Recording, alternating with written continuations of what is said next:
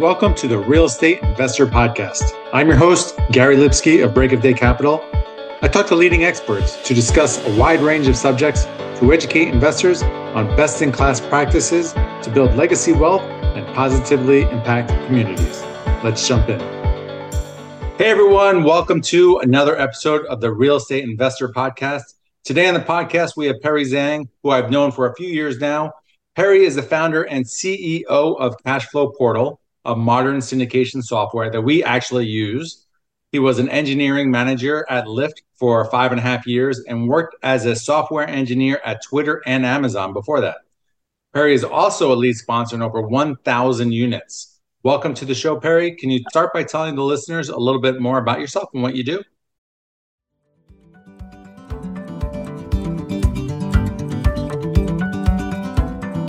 Choosing the right insurance coverage for multifamily properties isn't that complicated, if you know who to talk to.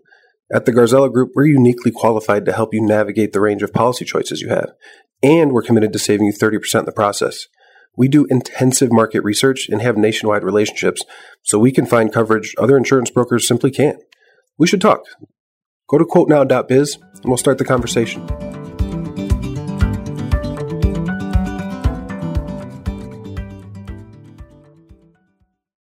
Absolutely. Thanks, Gary, for having me on the show. My name is Perry Zheng. I'm the founder and CEO of Cashflow Portal. I am located in Seattle. The company is in Seattle. I have my background in tech, and then I started becoming a lead syndicator on a few apartment complex deals. And the company is a combination of my engineering background and my real estate syndication experience. Well, we were shopping for a new portal. I forget the timeline. I don't know, 6 months ago. We were having problems with ours, and I wasn't involved at all. I had my operations person go through all the different kinds, and she said, Cashflow Portal is the best. Let's do this. And she was really gung-ho. So I'm excited to have you on the show to talk about that and talk about the benefits of it because, I know as a syndicator, it saves me so much time and energy putting everything up on the portal, having the K1s there, the deal, everything that an investor needs saves me time and money so we could focus on what we need to focus on. But yeah, talk a little bit about your portal and how it's different from others. Yeah, absolutely. So, by the way, we met your operations person, virtually going through the whole migration process, and they have been amazingly professional. So, kudos to building a world-class team there. For us, so the experience is coming from my own syndication journey where initially the first deal was just spreadsheets. So if one does not have a portal, you have to send the DocuSigns to all the investors. They sign it, and you as a general partner needs to countersign the documents. And it's not like one document. It's actually one document with different variations because the signature blocks are different for different types of investors. If they are an individual, they are LLC, joint tenancy, or IRA custodian, they sign in different places. It's the same document. So that's complexity number one. You have to manage all the documents and countersign them. And complexity number two is if they want to distribute the dividends, you have to keep all of that on a spreadsheet. And every time when they need to change the address in the bank account, they have to email that to you or fill out a Google form and you update the spreadsheet. And that's what I did back in the day. Then when it's K1 season, you have to create different Google Drive folders, or you send them through email, or your accountant sends through them. And sometimes, email is irreversible. Once you send it, you cannot retrieve it back. So in case something happens, and then as an investor, do I want a way to check all my emails and check all the things that are coming in and then piece the puzzle together? Or do I want a centralized place that I can go to get everything I needed? And it's almost like a system of record for all my investments, alternative investments other than stocks. And so the need was there, and I experienced it viscerally because I am a syndicator. So I know exactly what that means, like what the pain points are. And then the hardest part is kind of building it and then building out the company, building out the team. And it's also the most rewarding part. So I'll kind of pause there. How long have you been building and working on Cashflow Portal? Yeah, I started working on it in April of 2020, believe it or not. I was still a engineering manager at Lyft. I was a good employee and was a good engineering manager and a good software engineer. And for a year and a half, I actually pay it out of my pocket, my own pocket, spend about 600K of my own money to hire 7 engineers and build it part-time.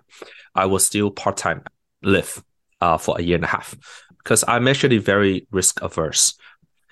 And so before we raise any money, I spend 600K of my own money. And the thought process was I will take almost everything I make from Lyft, minus all the taxes, and then pour it into my startup.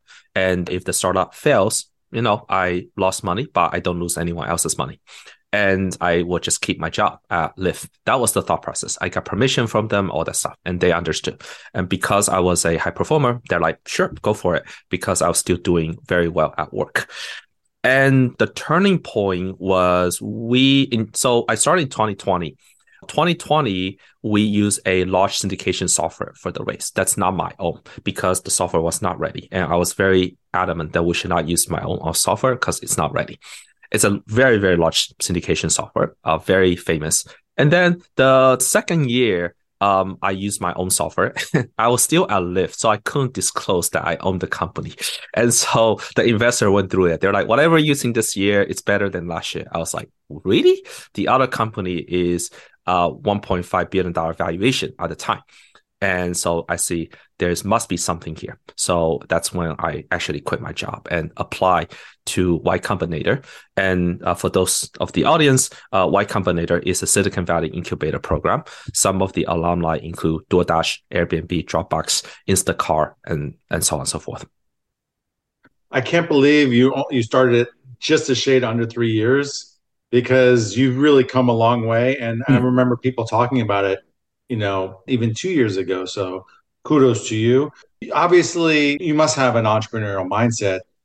Being a syndicator, you have to have that mindset. And taking that leap of faith of starting this software company, where did that develop and how have you developed it over the years? Yeah, good question. I grew up in a humble, kind of lower middle class immigrant background. My parents, we owned a Chinese American restaurant. And I didn't do much entrepreneurship when I was growing up. I was more academically driven. But I do remember multiple times that I asked my parents as a 10-year-old kid that why couldn't we do more advertising and why couldn't we hire more people so that we can open multiple restaurants like Panda Express. And they said that, well, we don't have money to hire another chef. And my response to that is, well, why couldn't we get some money, hire the chef? Otherwise, we never get out of this loop. So that was the extent, which is like, I look at the advertising for other restaurants, like, why couldn't we do that? Then when I went to college, I was still very academically driven. When I got a job, I always have side projects, like engineering projects. And sometimes where we want a few hackathons and so on. Then real estate, I started with single family. I bought about 7 single families before going into syndication. So that became the next hobby. Then syndication was kind of the ultimate hobby, right? And so by the time I started a company, I could actually say I have not started a company before. And so that was actually one of the worries I have. I'm a solo founder. I am also a first-time founder. So, what legitimacy, what evidence do I have that I could succeed? I don't know. Now looking back, I could make the argument that buying a syndication as a general partner is technically a business. It's absolutely a business. It's no longer about, rental income. That's important, but you are actually being a manager, managing the on-site management company, who in turn manages the on-site manager, who in turn manages the maintenance folks and so on. So that helps. The other thing that really helps is I became an engineering manager for 3 years before I quit Lyft. I was there for 5.5 years. And for 3 years of that, I was an engineering manager. Before that, I was a staff engineer. And I think I got the praise that I am a good manager. And business is a lot, comes down to leadership and management. So Yeah, so that's why I will answer. So I didn't have, it's not like I started multiple businesses before that. But then again, once we got into Y Combinator, they also say, you a repeat founder is useful, but there are some of the biggest companies are built by first-time founders. Jeff Bezos, Amazon was their first company, and so on and so forth. But they also all have a kind of a track record or paper trail of success in what they do. And I will say to the audience that don't self-select yourself out just because you didn't have an entrepreneurial background. Being high performer at work is an indication already. Yeah, absolutely. And I love your story as a 10-year-old, how perceptive you were to see the competition basically and thinking about scaling up at such a young age to see that is tremendous. And obviously you have had experiences along the way. And some of the biggest like skill sets you need, obviously you don't need to know everything, but perseverance, problem solving, basic skills that you can learn anywhere are the foundation of being an entrepreneur. Certainly being part of the one incubator and having mentors is just a huge, huge help, I'm sure. Absolutely. Yes. I like that. The single most important ingredient to starting any business, let alone a startup, which has a high probability of failure, is persistence and perseverance. And the interesting thing about that is it's hard to determine if someone has grit based initially, because you might say that if they are confident on the interview or initially they have grit, but that's not exactly true. Some of the most low-key people are the grittiest when, the shit hits the fan. They just don't show it. So it's really hard to determine a priori, who has perseverance. Yep, absolutely. What was the biggest rocket fuel for Cashflow Portal? Up to this point, we have not done any outbound marketing. We have not done any cold emails per se. We have not done any Facebook ads. We have not done any Google ads. And so why are we growing really fast? One is we really, really care about customer service and excellent response time. We have a WhatsApp group and the customers can ask any questions that's dedicated to that customer. And our response time is less than like 20 minutes. And when they have a bug they need to fix, we usually fix it in like 24 hours or sometimes in the same day. My mindset has always been take what we have, make the best out of it, and hopefully the universe is on our side to grow this pie. I would rather do it that way than do it in a way that try to get as much of the pie and do a okay job on all of them. Now, that actually has consequence. Sometimes I do wonder to myself, are we not being aggressive enough on chasing after more customers? But right now we're super busy, so it is what it is. So that's that. So that's one thing, which is really focus on the quality of the product instead of marketing. We should do marketing and we will, but in the initial stages, it was all about, okay, I have 5 customers. Fine. Let's do a great job on those 5. And then slowly they will refer. Syndication is a small world. Everyone knows everyone else almost. When they send out the offering link, the investors will click on the offering link. And so some investors might want to become syndicators one day. And so a lot of people are in the same mentorship programs. So the technical term is it has a high virality coefficient. It spreads quickly. And I didn't plan it. It just happens that way. So that's definitely the biggest driving force, which is word of mouth. But word of mouth is a very vague term, but I think it's the combination. If I have to distill it to one sentence, is that we as a company care, and you cannot fake that. Yeah, absolutely. I think you do quality work, word of mouth will happen. People will talk about it. That's how we've, exponentially grown our business. And I was reading in Facebook and hearing other people talk about how good this portal was. Like people would post, hey, I'm thinking about X portal. And I would see people talk about Cashflow Portal. So obviously I was interested. I'm like, hey, Jacqueline, you got to check this out. We're hearing really good things.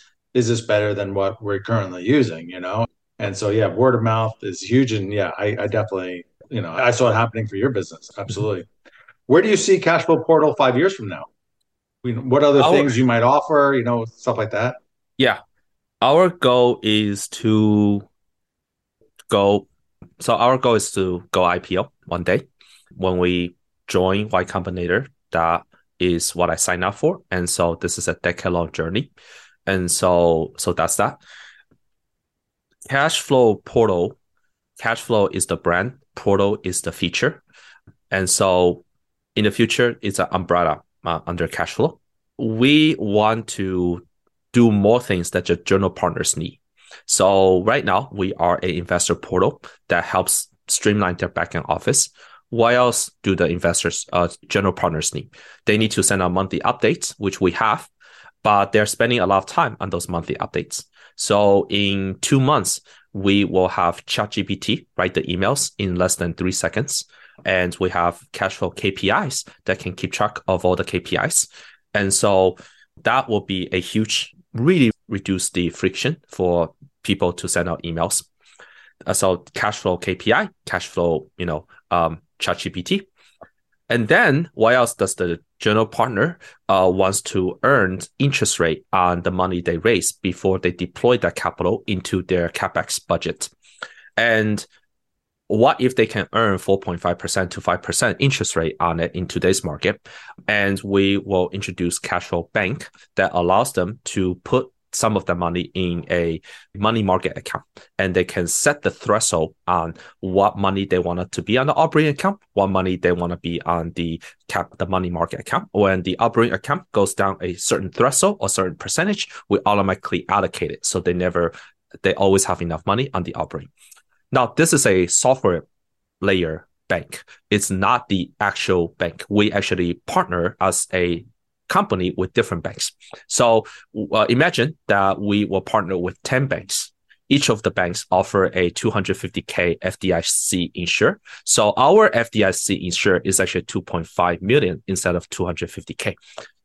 So which is cash flow bank. Now, I want to mention something. That is something, it's really relevant because of the Silicon Valley Bank part. But that idea actually has been in my head for the last 6 months. We're just so busy that we never got around to, work on it. So that's useful. I believe that's very useful. We have a sister website, Cashflow Marketplace, which is what else does the general partner want? They want ability to kind of get more people to know them without their own investors, being exposed to the marketplace. And so we built that. And so the goal is to create a ecosystem, a list of tools that the general partners need and that help them in different verticals of their business. And so you can deposit your money, you can run your operations, you can track your KPIs, you can send out updates really easily. That's all in sync. Problem management software is very difficult, and that's kind of almost like a race to the bottom. And so that is something probably we do last, or never. I don't know. Very cool. I'm pretty excited to see these new functions. Which one are you most excited about? KPIs. Okay. Why is that? Yeah. Because Mm-hmm. We're always measuring stuff, and what gets measured gets managed. So we always want to see where our bottlenecks are, what's performing, what's not performing. So it's data. Understood. What another feature we're working on is cash flow underwriting, which allows you to drop in a T12 on a rent roll, and we automatically populate the underwriting model. You can do different scenario planning, like what the GP wants a certain split. You can do sensitivity analysis with a click of a button, and so on. And so that thing is very math oriented, very mathy. And so the good news is that we've been hiring really good engineers, and some of these folks, perfect SAT score, almost perfect GPA, MIT, represents International Math Olympiad, that kind of thing. And they're like, okay, well, if you like math, this is your underwriting tool. So it's all coming together to some degree. But again, it's one sentence. It will take us a couple of years to actually bring that to fruition. So yeah, the mindset shift for me was, We have done quite a lot in 3 years, but given what we know, the mindset shift is not to think that we have finished the things that people have. The mindset shift is, what else do the customers want? And is there something like that on the market? And if not, can we make it better? Right? There are many, many investor portals, and we have tremendous respect for our competitors. But even something that's pretty saturated, we can do a good job. We want to do a even better job on different parts of the general partners business. So yeah, I think the mindset shift is to think that we are still at the very, very early stage. Syndication as an industry is actually at the very early stage. That's what I believe. And it helps us to keep going. And we are very excited about the next couple of years. And I want to take 2 years at a time. Well, very cool. I mean, it's remarkable how much you accomplished, and to hear your vision is fantastic. I know for our underwriting tool, we've constantly massaging it, improving it, tweaking it, getting it better. Oh, this scenario, this scenario, this scenario. And I really believe it's one of our secret weapons because of all the different things that it can do and, risk mitigation and everything. Excited to see yours when it's completed eventually. And it's been a pleasure having you on and sharing your entrepreneur journey, creating a tremendous portal. And not only that, but all these other, like you said, future companies to, under the umbrella. So really excited. Can you tell the listeners where they can find out more about you and your company? Yeah, the best way is to email me at perry@cashflowportal.com. You can also go to our website, cashflowportal.com. And on the upper right-hand corner, there is a link to schedule a demo. You can find me on LinkedIn as well, Perry Zheng. Yeah, it's awesome. Great to be here. Thank you so much, Perry. This is Gary Lipsky signing off. I'll be back next week with another informative episode on the Real Estate Investor Podcast. To all of our listeners, thanks for joining us. And if you like this episode, please head over to iTunes or Stitcher and subscribe, and leave a review, as it will help us reach more people. And if you'd like to learn more about what we do at Break of Day Capital, head over to our website at breakofdaycapital.com and sign up for our newsletter and fill out our investor application. We'll talk to you next week.